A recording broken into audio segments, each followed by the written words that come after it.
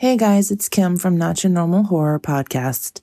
I'm here to tell you about the Anchor app, which is what I use to produce my podcast. It could not be any simpler. Coming from somebody who never had anything to do with podcasts before, this app does everything for you. The most important part, it's free. Doesn't cost a dime, and you can make content to your heart's desire. Any amount of podcast you want to make, there's no limit. You do it, and that's done. There are creation tools that allow you to record and edit your podcast right from your phone or computer. I use my phone because I'm brand new to this and don't have podcasting equipment yet, but eventually I will, and I will probably still use my phone because the Anchor app is just that easy. They will also distribute your podcast for you.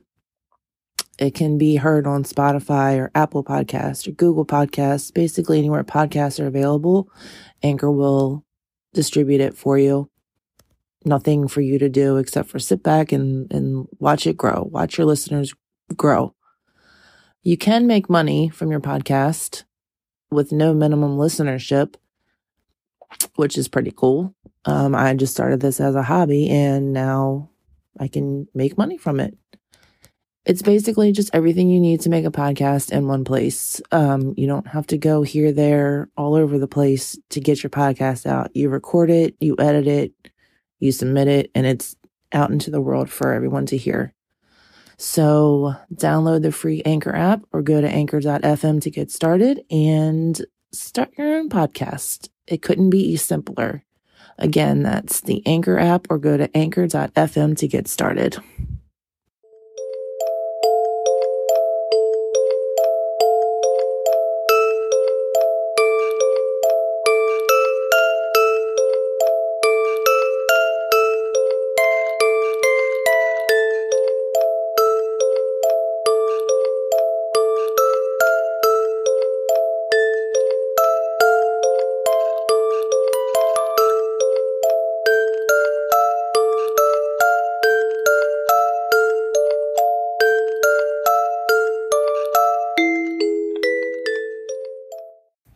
Hi guys, welcome back to Not Your Normal Horror. I'm your host Kim, and tonight's co-host is the one, the only, stand-in for Kevin Lee Music 81 on TikTok. I stand in for no one.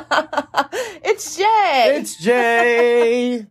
Hey, when I asked Kevin if he could podcast this week, he said, I can't this week, but I've got this guy named Jay who's my stand-in. Get in touch with him. And I'm like, I'll try, see what happens. So I mean, I think I'm owed a cardboard cutout or something of myself at least. It's the least y'all could do. You're here. Why? Okay, I get it. Anyways. So, how you doing, babe? I'm good, babe. How's How you life? doing? It's life. It's great. We're doing great. Love it. Love it. So, tonight, since Jay's the co-host, that means it's true crime, but tonight's going to be a little bit different. Well, a little different. Instead of discussing one major crime, we're going to list the 10 strangest unsolved mysteries. No, it's not a top 10. We're just going to do the 10 that we think are the strangest. Correct. We're not ranking them. They're not in any kind of order. And we don't know, like, he doesn't know what's on my list. I don't know what's on his list. Stop looking at my list. So what we're going to do is, whoever goes first, if I say mine and he happens to have that on his list as well, we'll just discuss it together. We'll talk about it. It's a podcast. That's what we do. Mm-hmm. So, did you want to go ahead and kick it off with your first mystery? I'll go ahead and kick it off. And this one I chose, it was kind of interesting. It is the unsolved, I don't know if I'm saying this correctly, the unsolved Hinterkaifeck murders. Okay. Yes. It's German, so. Not on my list. Okay. So, I know, I've heard about it, but it's not on my list. So you're taking the lead on this one. So we'll talk about it. On the evening of March 31st, 1922, on Hinterkaifeck Farm in Bavaria, Germany, 6 residents were murdered with a pickaxe. The victims included husband and wife Andreas and Kazelia. Gruber, their widowed daughter, Victoria Gabriel, Victoria's children, Kazelia and Joseph, and the family's maid, Maria Baumgartner. 2-year-old Joseph was killed in his crib, and Maria was killed in her bed, while the rest of the family was then murdered in the barn and stacked on top of each other. Oh, God. Yes, stacked on top of one another. Upon the discovery, authorities concluded that the murderer actually lived on the farm for 6 days after they had committed the crime. That's just rude. It is. It's like, I'm going to kill you, and then I'm just going to live in your abode. I'm going to eat your food and, like, use your shit. When was this? What year was this? This was in 1922. Okay, so we know it wasn't, like, using up their, internet data and shit like that. But still, it's still fucking rude. True. So even after the family had died, the cattle were still being fed. So at least he was taking care of the animals. Yeah. I mean, so they had that going for them. Yeah, that was nice. Meals were being eaten in the kitchen. Exactly. Neighbors reported smoke coming from the chimney, and the family's dog was tied to a post when the mailman came on Saturday. Wow. The bodies were then discovered the next day. What makes this crime even more chilling was that Maria was actually hired the same day. Maria was the maid. Right. She was hired the same day that she was killed, replacing the previous maid who had quit 6 months earlier due to the house being haunted. Oh. Yes. Okay. So she had reported to the family that she heard footsteps in the attic and voices. Around the time the previous maid had quit, the Gruber family had also begun to hear voices from the attic. Andreas had also noticed a set of house keys that have gone missing, an unfamiliar newspaper in the house that he had never seen before, and scratches on the family's tool shed like someone had tried to pick the lock. It's time to get the fuck out of there. It is time to get the fuck out of there. I mean, weird shit. I wouldn't have stuck around. Nope. He had also reported seeing a pair of unfamiliar footsteps leading from the woods towards the back entrance of the house. Bye. I'm out. See ya! Despite repeated arrests, no murderer has ever been found, and the files were closed in 1955 and the house was demolished. So the file was closed as unsolved. They closed it as unsolved, which, if it's unsolved, it should still be open. It should still be open, exactly. It's a hell of a cold case, but it should still be open. 33 years until they finally closed it. It's definitely a cold case, but, I mean, unless somebody wants to reopen it as a cold case, I guess. That was 1922? 1922, almost 100 years ago. Yep. Damn. It's pretty wild. Just found that interesting. Yeah, I mean, I've heard of that. I've never heard of it. I just don't. I didn't know they were stacked up in the barn. That's creepy as fuck. Stacked them up. Okay. Yeah. Well, the first one on my list is the Black Dahlia murder. I don't have that. You don't have that? I don't have that. Because So I probably knew you were going to pick it. Oh, you don't act like you know I me. know you. So, on January 15th, 1947, the body of Elizabeth Short, a.k.a. the Black Dahlia, was found in Los Angeles, California. It was cut in half and so pale and drained of blood that the woman who found her thought it was a discarded mannequin. Like, she walked up on it and she wasn't like, oh, a dead body. She's like, oh, wow, look at this mannequin. Yeah, I remember her story. The body was dissected, like, at the abdomen with, like, surgical precision. Yeah, definitely somebody with surgical knowledge. Absolutely. There was no injury done to any internal organs or the bones. Her face was actually cut ear to ear. So, like, from her mouth to her ears. Like a Joker smile, yeah, almost. so she had, like, a permanent creepy smile. Like a killer, like a weird clown Joker. Oh, God, all clowns are weird.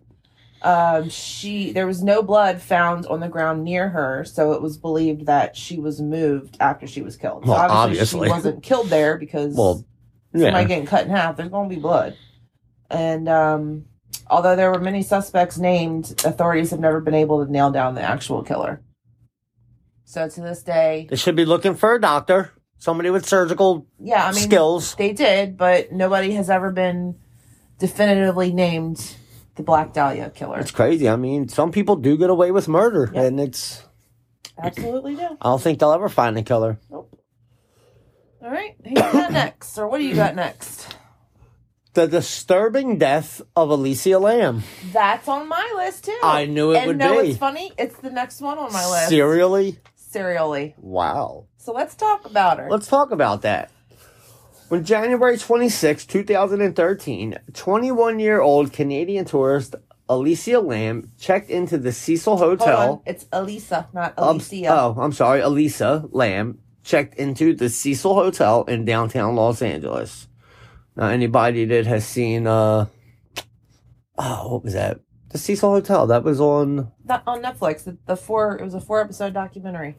No, the show, American Horror Story. Wasn't that on... Oh, yeah. Yeah. Yep. Yeah, but anyway, enough about that.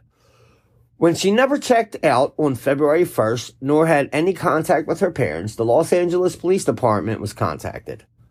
On February 19th, 18 days from the last time she was seen, Alicia Lamb's body was found floating and naked in a water tank on the roof of the Cecil Hotel.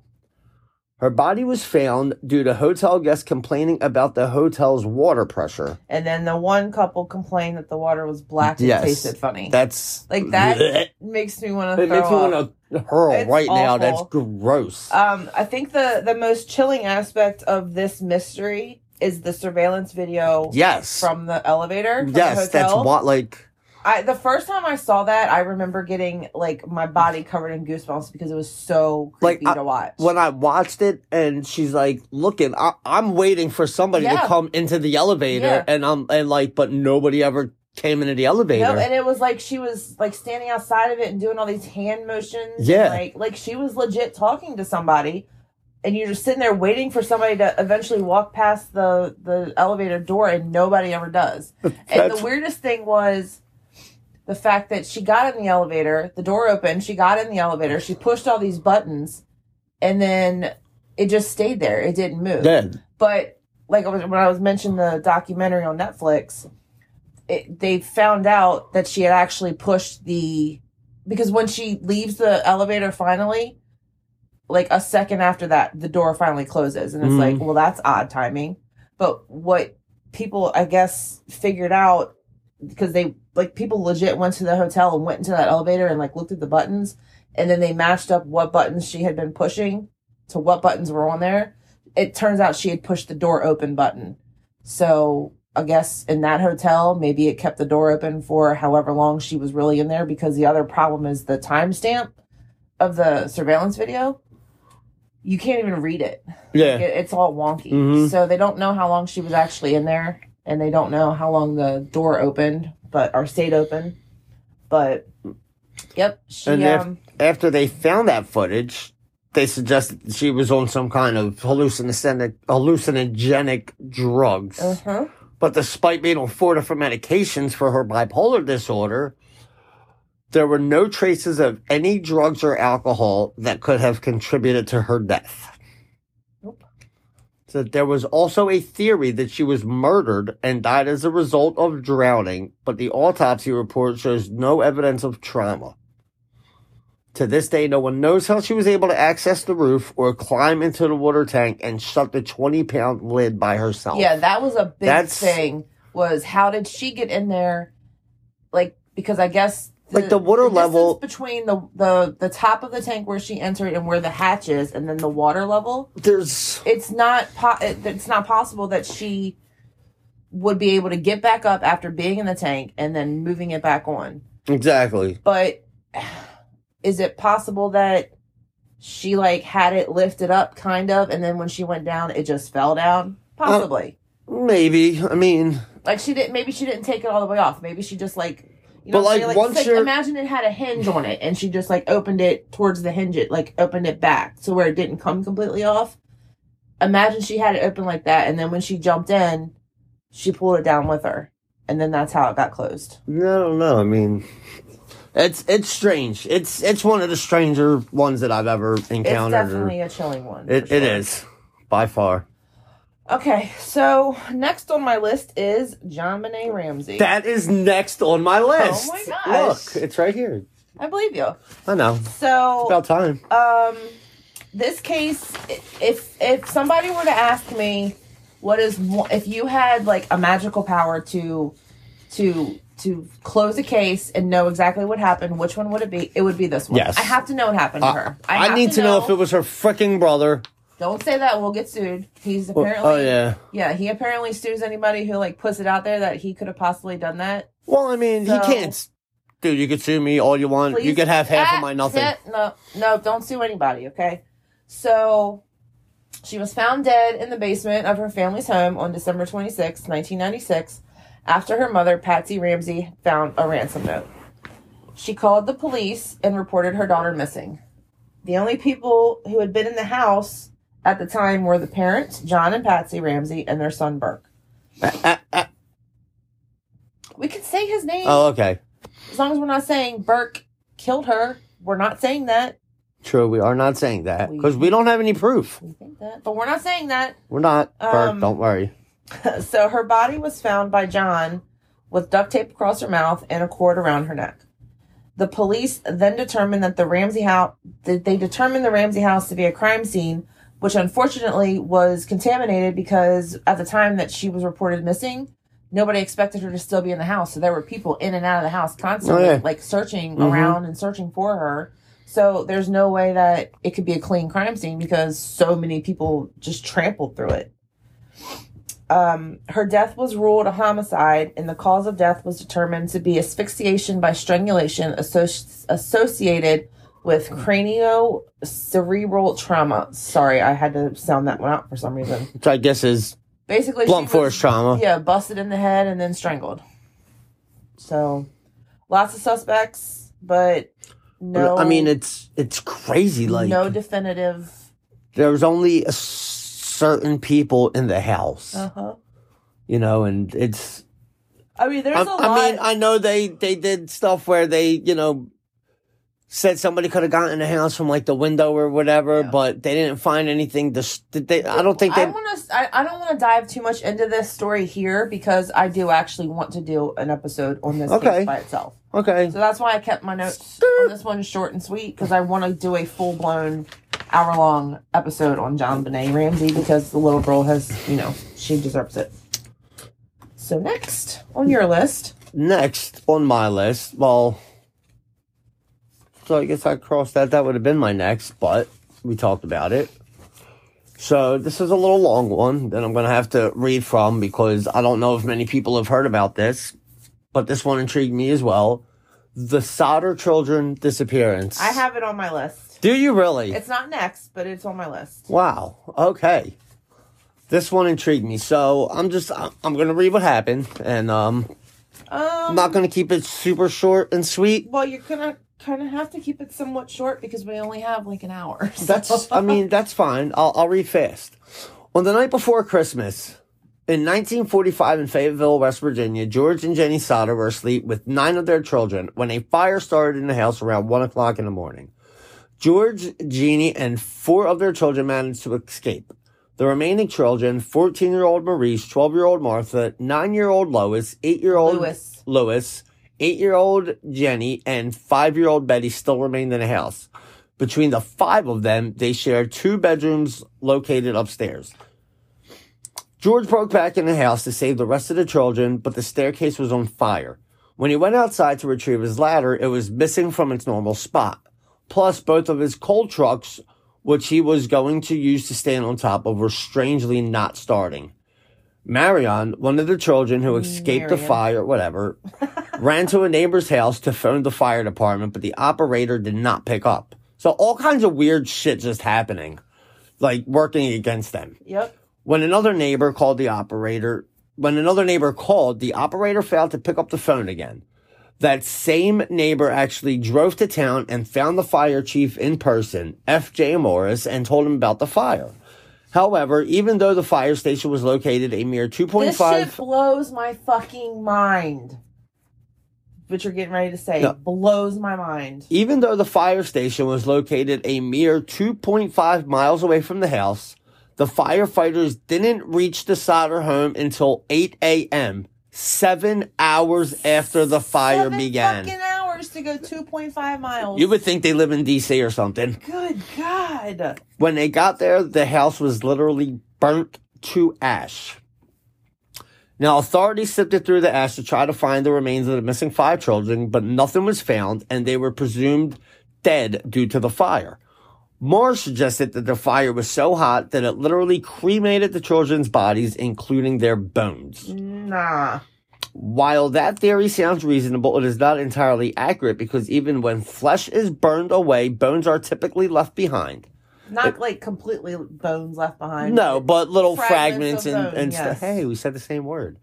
Additionally, there was no smell of burning flesh reported during or after the fire. The cause of the fire was deemed to be bad wiring, and the 5 missing children were issued death certificates. Soon after the fire, George and Jenny began to suspect that their children were not dead, but instead kidnapped, and a fire was deliberately set as a diversion.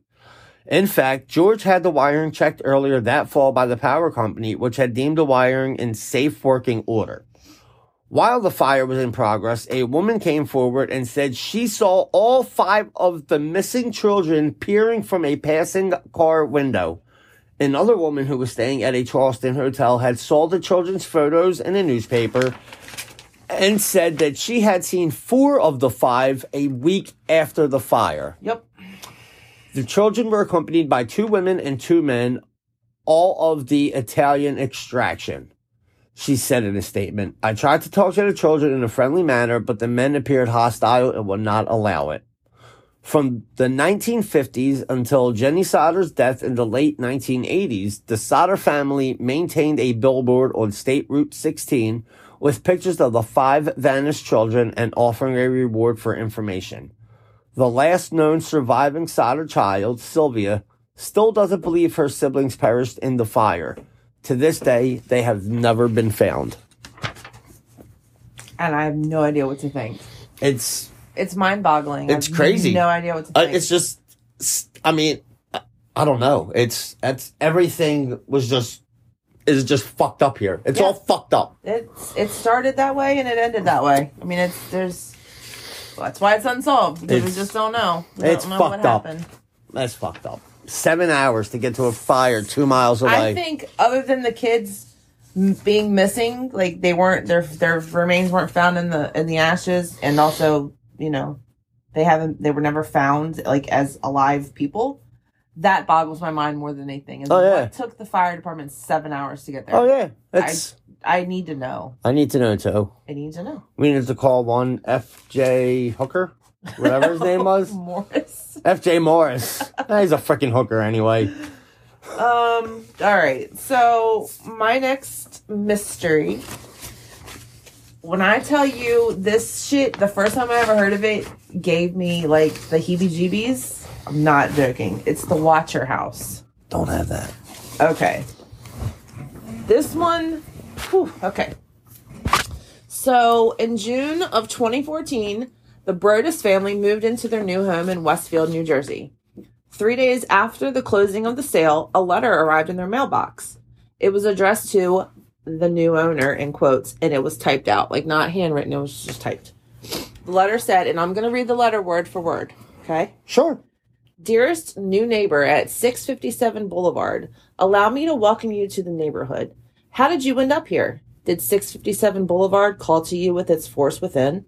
657 Boulevard has been the subject of my family for decades now, and as it approaches its 110th birthday, I have been put in charge of watching and waiting for its second coming.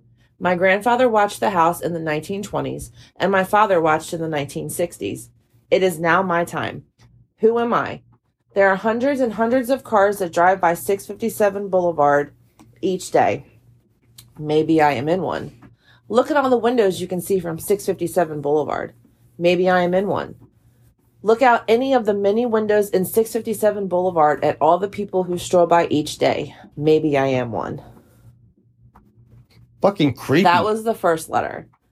The letter also mentioned specifics about the Brodus family. You have children. I have seen them, the letter continued.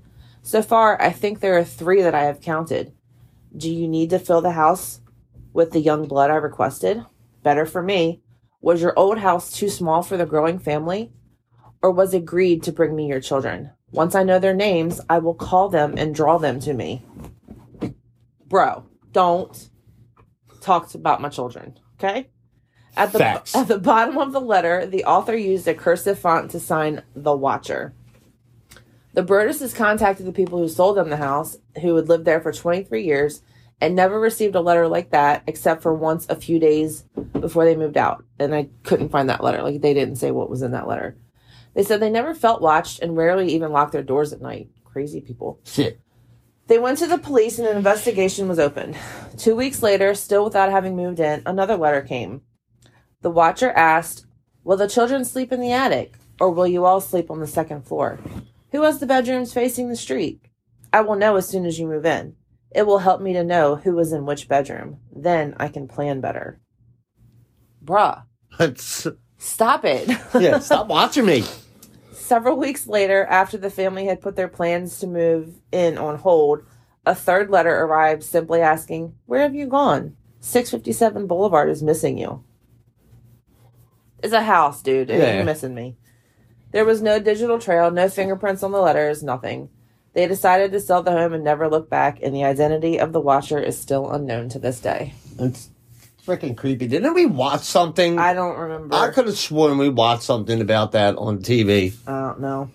That's freaking wild, man. So that, like I said, heebie-jeebies. For sure. And creepies. The super creepies. Alrighty.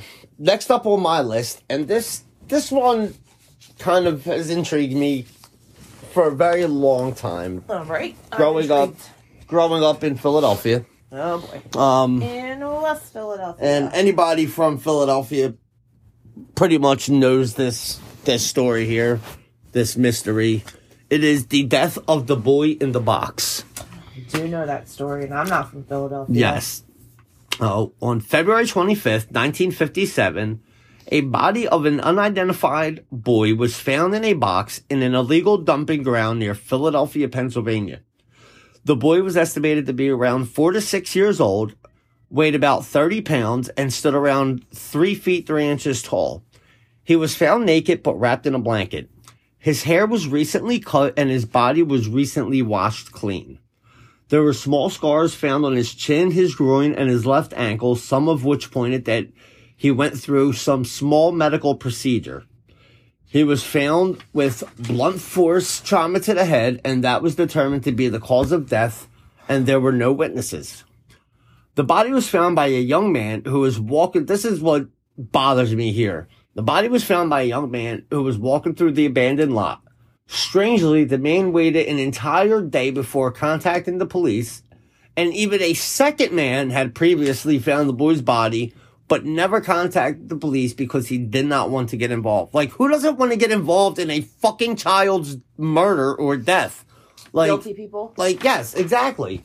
Like, you're a drug addict, they don't care about that. Fucking homicide detective, they don't care about any of that. They just want to know who murdered somebody. Absolutely. That's all they care about. Go back, help solve the crime, and then go back and do your fucking drugs. You know? So with the cold weather and delayed phone call, police were never able to accurately estimate the time of the boy's death. In order to identify the boy, the body was kept in the morgue while visitors from 10 different states tried to look for identifiable marks to no avail. Police sent out over 400,000 flyers of the boy to police stations, post office, and courthouses all over the country. Even the American Medical Association sent out a description of the boy, but it led nowhere. The police compared the boy's footprints to hospitals in the area and even took fingerprints, but no records showed that the boy ever even existed. That's crazy. In 2016, the National Center for Missing and Exploited Children released a forensic facial reconstruction of the victim and added him into their database. Unfortunately, the boy has still never been identified, and the case still remains open. See, like, the fact that he's never been identified makes me think parents. Exactly. Because what parents would not report their children missing unless you were the reason they're missing. Exactly. It's got to be their parents, but we'll never know because we don't know who he is. Like, I think 100% their parents, like, if not, maybe the father, and then the mother was too scared to say anything. Or the mother was killed, or vice versa, the father was killed. I mean, it could be anything like that. It's crazy, man. But when kids are involved in that shit, it's sad, man. It's a very heartbreaking story. Absolutely terrible. Yep. They actually did an episode of Law & Order SVU, and basically it was the boy in the box. Yeah, it's freaking wild, man. Yeah, I am familiar, not familiar, like I don't, I've heard of that case, and it breaks my heart. I don't really like to think about that one. So we'll just move on to the next one on my list, which is the Keddie Cabin Murders. Is that on your list? Wait a minute. He's looking through his paperwork. Please hold.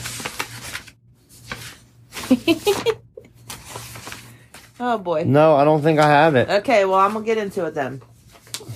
On April 12th of 1981, the Sharp family, along with some friends, went to sleep in cabin 28 at the Keddie Resort Lounge in Keddie, California. Say Keddie one more time. Keddie. Sheila Sharp woke up to find her mother, Sue, brother Johnny, and a family friend, Dana Wingate, were murdered. Her 12-year-old sister, Tina, was missing from the cabin. Sheila actually managed to survive because she wasn't in the cabin that night. She spent the night at the cabin next door with a friend. Thankfully, her younger brothers, Greg and Rick, and their friend Justin Smart, keep that name in mind, were found alive and safe in another room in the cabin.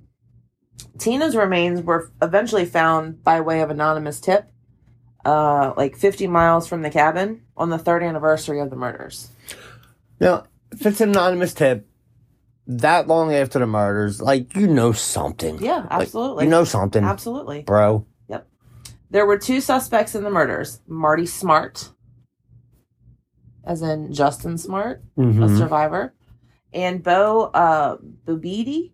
That's what I'm going to say. Bubidi. Baba Booey. Marty was married to Marilyn Smart and father to Justin, one of the boys who survived the murders. Marty was known to be an abusive husband, and Sheila Sharp had just actually escaped an abusive marriage herself. It was thought that she was giving Marilyn advice on how to escape her marriage, and when Marty found out about that, he went ballistic, quotes. That is quoted, he went ballistic. So it makes sense as to why she died. Some of her kids died. But the room that his son was in, untouched. Not even harmed, not a hair on their head. All them boys perfectly safe and alive. The only reason I could find that Bo was included in, questioned or whatever is because he's an ex-con, and he was actually supposedly the person that got Marty involved in the drug business. So they just put 2 and 2 together because the authorities didn't think that only one person could have done the damage that was done. After questioning both men, the investigation pretty much stopped. People say that evidence went unnoticed and people of interest were never even questioned. Happens a lot. And that's it. No one's ever been convicted of the crimes. Wonder if they think it was some kind of drug related. Either that. I mean, I feel like Marty did it. I mean, it seems like a given because Marty, don't sue us. I don't even know if he's still alive. Who cares? Anyways. Interesting. Your next story. My next mystery. And it's a short one. And this one I found pretty freaking weird because it does not involve people. And it is the mystery at Overton Bridge. I have that one. Are you serious? That's exactly the same reason I did it, This too. is freaking weird. Yes. So, in Scotland, there's a bridge called the Overton Bridge that seems to call dogs to jump to their death. Dogs commit suicide at this bridge. Since the early 60s, over 50 canines have perished, and hundreds more have leapt off the bridge, but survived, with some of them actually returning for a second leap onto the jagged rocks 50 feet below. The Scottish SPCA has sent representatives to investigate, but with no luck. In terms of scientific truth, it is debatable that dogs are capable of forming a suicide attempt. Yet something is luring these dogs to jump off of the bridge, mostly from the same spot and always on sunny, dry days. Yep. So weird.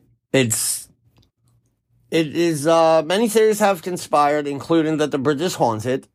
A small animal is marking the area with an irresistible scent. Like, yeah, so irresistible, I'm going to kill myself. Or a sound exists below the bridge that only dogs can hear. But whatever is causing this phenomenon, dog owners crossing on this bridge would be wise to take extra caution and keep their dogs on leashes. It's weird, man. It's so strange. Like, I'm just picturing walking down the street and dogs, like, running up there, whee! And just, like, flopping off the fucking bridge. I mean, it's got to be one of those things, like, you know, the smell. Maybe there's a smell that they just have to get to, or maybe it's the sound that we can't hear that they can. Yeah, like a high-pitched frequency. It's so weird, and it's not solved, so therefore it landed on our unsolved mysteries list. It's fucking weird, man. We're not taking our dog to Scotland. Hell no, never. Sure. I don't think we're even taking ourselves to Scotland. No, I don't plan to. I don't have a kilt. Me either. I wouldn't wear one. I'm a chick. Yeah. I mean, what would I wear? It doesn't matter. It don't matter. It don't matter. Yeah, I'll wear pants and you wear the kilt. So my next mystery is the lost colony of Roanoke. I was going to do that one, but I didn't, only because I figured you did. Well, or you would. It boggles my mind. Yes. So in 1587, an English colonial governor named John White led a group of British folks to found an English colony over here in America. They settled on Roanoke Island, which is I thought it wasn't Wisconsin. They settled on Roanoke Island, which is actually like a part of the Outer Banks, what is now the Outer Banks. Mm-hmm. And when the rations ran low, White left to get more supplies. He came back about 3 years later and found the colony was completely abandoned. All of the houses and military constructions that they had built. Hold on. He went out to get supplies. Well, because they came from like England area. Oh, so, okay. So he was on a boat. It's not like he just got on an airplane and flew. No, yeah. I mean, it was in the 1500s. I didn't know you had gone back to the... Yeah. So, where was I? All of the houses and military constructions that they had built had been dismantled carefully. Like, not, like, torn down and, like, demolished. Somebody carefully removed them. Yep. Before he had left the colony to go get the supplies, he instructed his people to carve a cross into a nearby tree if they were ever taken by force. No cross was found on any of the trees nearby, but the word Croatoan was carved into a post. The word Croatoan was the name of a Native American tribe that had allied with the English settlers, so White just assumed that the colonists had moved to the Croatoan island. They didn't. Not there. Nobody knows where they are, where they went. They did, like... recent investigations in the land. They said that there could have been a massacre there, but it would have been colonists that settled there earlier before the Croatoan people did. So these people that came to Roanoke just disappeared, like legit disappeared. Like no DNA was ever found from like the descendants of the people that were of the descendants. The descendants are the people who are alive now, right? So no DNA was found to match the descendants of the people who came to Roanoke. Mm-hmm. Gotcha. So we don't know where they are, where they went. I mean, they're dead now, obviously, because it was almost 1600. But where'd they go? Where'd they go? Nobody knows. Don't know. Nobody knows. All right, up next on my list is the Jameson family disappearance. I almost did that one. Did you really? Yes, because the video that I watched of them, freaky. So, but I didn't. So on October 8th, 2009, the Jameson family, 44-year-old Bobby Dale, 40-year-old Sherry Lynn Leanne,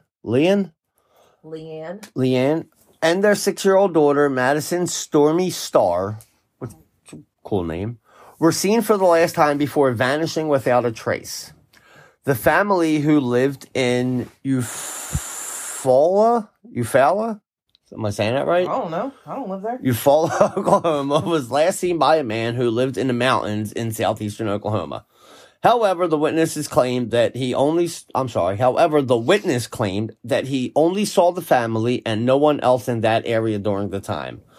The Jamisons, who were there to view a 40-acre plot of land that they were looking to purchase. They were looking to live in a shipping container that they had already been living in on their plot of land in Eupholia. On October 16, 8 days after the Jamisons were last seen alive, the first major discovery in the case occurred. Hunters at a remote location in the woods, about a quarter-mile away from the last spot the Jamisons were seen, discovered the Jamisons' abandoned truck, which was still locked. Inside the truck, investigators found Bobby's wallet, Sherry Lynn's purse, jackets, and the GPS, and Bobby's cell phone. They found $32,000 in cash in a bank bag, and the Jamisons' pet dog, Maisie, who was incredibly malnourished but still alive. Bobby's cell phone had a picture of Madison, and it was believed to have been taken the day before they disappeared.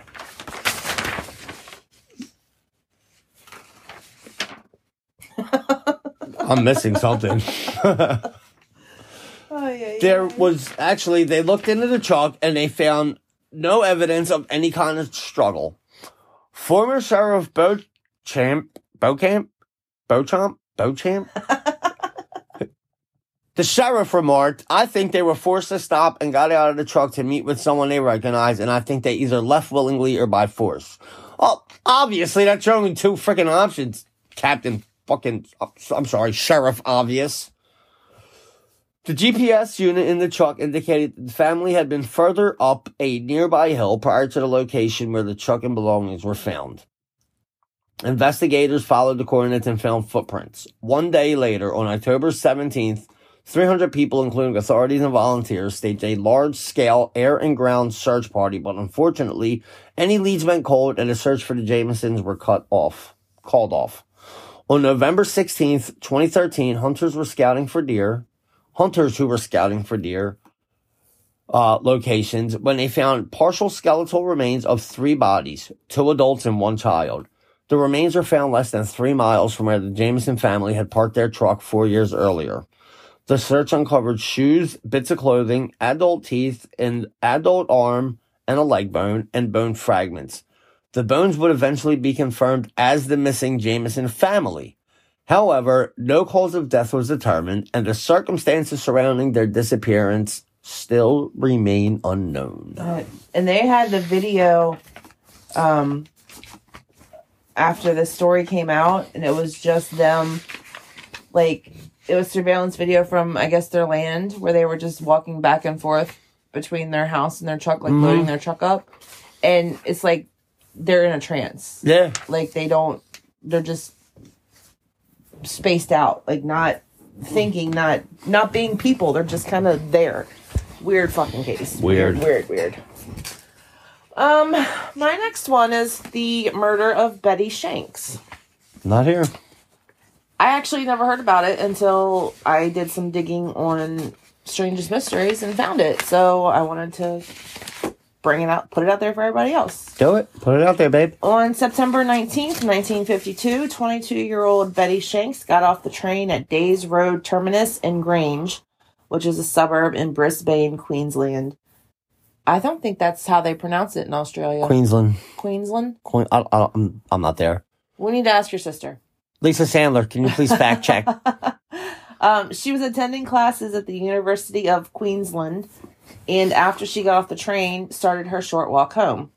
However, she would never arrive. Her violently beaten body was found on the corner of Carberry and Thomas Streets in the garden of a house the next morning at 5:35 a.m. by a policeman who lived nearby. At the time, it became one of Queensland's most notorious investigations ever. Despite many theories, a suspect was never convicted and her murder is still unsolved. There are many books written by authors speculating who did it, and many have come forward and confessed, but all of them have been proven to be false. I do not understand why people will falsely admit to crimes they didn't commit. That always boggled my mind. I think they have something wrong with them because I don't know. I will never understand it. You want attention, fine, but that is the dumbest way to go about getting it. And landing yourself in prison for the rest of your life, that's fucking stupid. Unreal. Anyways, as of today, there is still a $50,000 Australian reward for any information on her murder. Strange. I wish I knew. Me too. Alrighty. Next up on my list is the disappearance of Jimmy Hoffa. Oh, boy. So, everybody knows Jimmy Hoffa.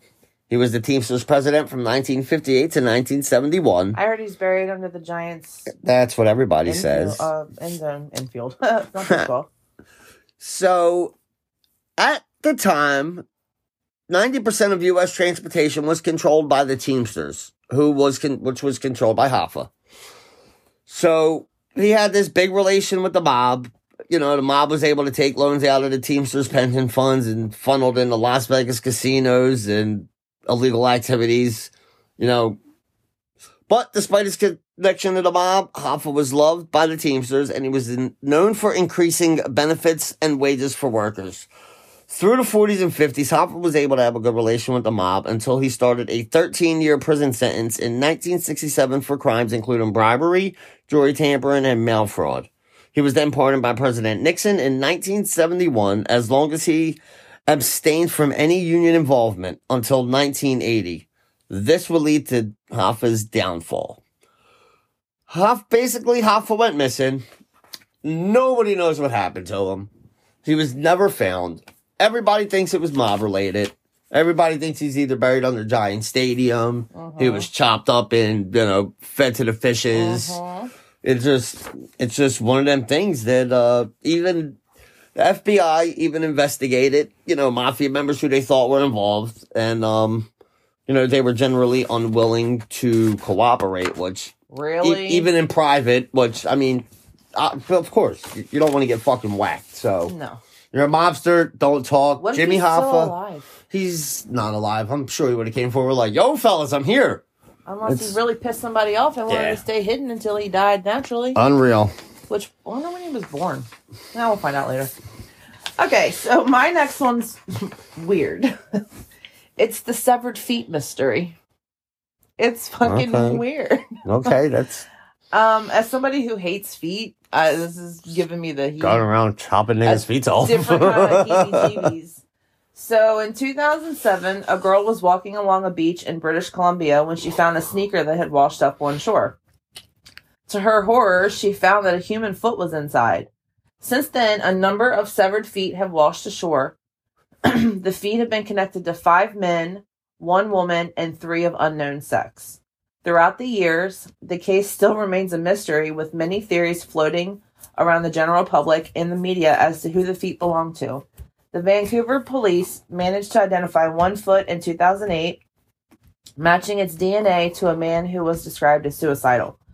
The authorities were then able to match 2 other feet to a woman who was also believed to have committed suicide. Because of these findings, many speculate that the feet belong to those who jumped off a bridge to their deaths. However, because of the rarity of only feet and no other body parts showing up, some believe that they were those of the victims of the tsunami in 2004, since the make of the shoes had all been manufactured before 2004. Whatever the source these feet are coming from, they have left the world and authorities stumped. That's wild. Just stumped. Ah, giggity. Something's afoot here. So, the only other theory I've heard is that it's like either like a morgue or some kind of like death, like body farm, and somehow the body parts got misplaced. I don't know, man. I don't know. It's like I said, it's weird. It's really weird. That's weird. Feet. Could you imagine just feet just washing up on shore as you're crazy. walking along the beach? So That's weird. wild. Unreal. All right. Next up on my list would be the escape from Alcatraz. Okay. I've always loved this story. I watch the show, the things anytime it comes on. So everybody pretty much knows about this story. Prison inmates, Clarence Anglin, his brother John Anglin, Alan West, and Frank Morris, were all prisoners in Alcatraz, which is formerly a military base. Yeah, I mean, they basically hatched this plan to escape from prison where, they dug holes in the wall and the ceiling and found a way out. And they fabricated dummies to put in their beds. Yep. It was, their plan to escape, and it freaking worked, man. I mean, 7:00 in the morning, the bell went off, and prisoners got up, and the guards noticed there were still a couple prisoners in their bed, and one of the guards went over to Morris's cell, I believe, and went to push his head to get him up, and the head just rolled right out of the bed, and he's like, something ain't freaking right here, fellas. Something is not right here. And actually, to this day, they still have that dummy head, and it bores the damage that resulted in it falling out of that prison bed. So anyway, they, the guards had found the hole in the ceiling. They found the footprints on the roof, footprints on the ground near the pipe that they climbed down. The FBI joined the case. The Coast Guard joined the case. They had a makeshift raft that they had made out of raincoats and stuff. Mm-hmm. And everybody's saying that there's no way that they survived escaping. But to this day, like, the raft has never been found. Their articles of clothing never been found. Nothing has ever been found. I mean, I think a couple things they may have found that maybe fell in the water. I'm not 100. I can't remember. But it's a mystery. I feel like I remember seeing something about, because weren't two of them brothers? Yes. And one of them said that he was still alive and that his brother had died or something, right? No, the thing I remember seeing is that they had come to a parent's or somebody's funeral, dressed as women, so they could pay their respects, but not be seen as the prisoners. I think I remember reading about that or seeing that somewhere. It's wild, but I think they made it. I really do think they made it and just went on to live their best life until they died. I don't know. That's why it's unsolved. Well, the last one on my list is the unexplained Phoenix lights. On March 13th, 1997, a string of 5 lights in a V formation appeared in the sky above Phoenix, Arizona, obviously. The National UFO Reporting Center reported that the first call about the lights came in at around 8:16 p.m. from a retired police officer in Paulden, Arizona, which is about 2 hours north of Phoenix. After that, the National UFO Reporting Center began to receive a slew of calls south of Paulden, suggesting that the lights were moving in a southeastern direction. Allegedly, there were over 700 witnesses who had seen the lights, including pilots, police officers, and military officials who lit up the National UFO Reporting Center's switchboard, demanding explanations. Coming from pilots, police officers, and military officials, something this is legit. There. This is legit. Those are the people who will lie to you, no, nothing's going on. But if they're calling you and telling you, I'm seeing this shit, something's going on. Some described the lights as orbs. Others said they were triangles. However, a large number of witnesses described the lights as part of a singular massive craft that made no noise. Around 10 p.m., a second set of as many as 9 lights appeared in the sky. A laser printer technician, Dana Valentine, claimed to have witnessed the craft from his yard in Phoenix. We could see the outline of the mass behind the lights, but you couldn't actually see the mass, he reported. It was more like a gray distortion of the night sky, wavy. I don't know exactly what it was, but I do know it's not a technology the public has heard before. Air traffic controllers could not see the lights on the radar, despite seeing them in the sky with their own eyes. Frances Barwood, the 1997 Phoenix City Councilwoman who launched an investigation into the event, said that of the over 700 witnesses she interviewed, the government never interviewed even one. To this day, the unexplained Phoenix lights remain a mystery. It's wild, man. Last on my list here is the strange disappearance of D.B. Cooper. Oh. Love this story. Wednesday, November 24th, 1971, a man identified as Daniel Cooper bought a $20 one-way ticket on Northwest Airlines on Flight 305 from Portland, Oregon to Seattle, Washington. He carried a briefcase and a brown paper bag. As the flight took off, he ordered a bourbon and soda from the flight attendant. After the plane was airborne, he handed the attendant a note. At first, she put it in her pocket without looking at it, but then Cooper told her, "Miss, you better look at that note. I have a bomb." Cooper then told her the bomb was in his briefcase and asked her to sit next to him. Cooper told... Yeah, right? Nah, bro. Cooper told the flight attendant to write down everything he was saying and take it to the captain. The note said, I want $200,000 by 5 p.m. in cash, exclusively in $20 bills. Put in a knapsack. 2 parachutes and 2 front parachutes. 2 back parachutes, 2 front parachutes. When we land, I want a fuel truck ready to refuel the plane. No funny stuff or I'll do the job. You got me, Sherry?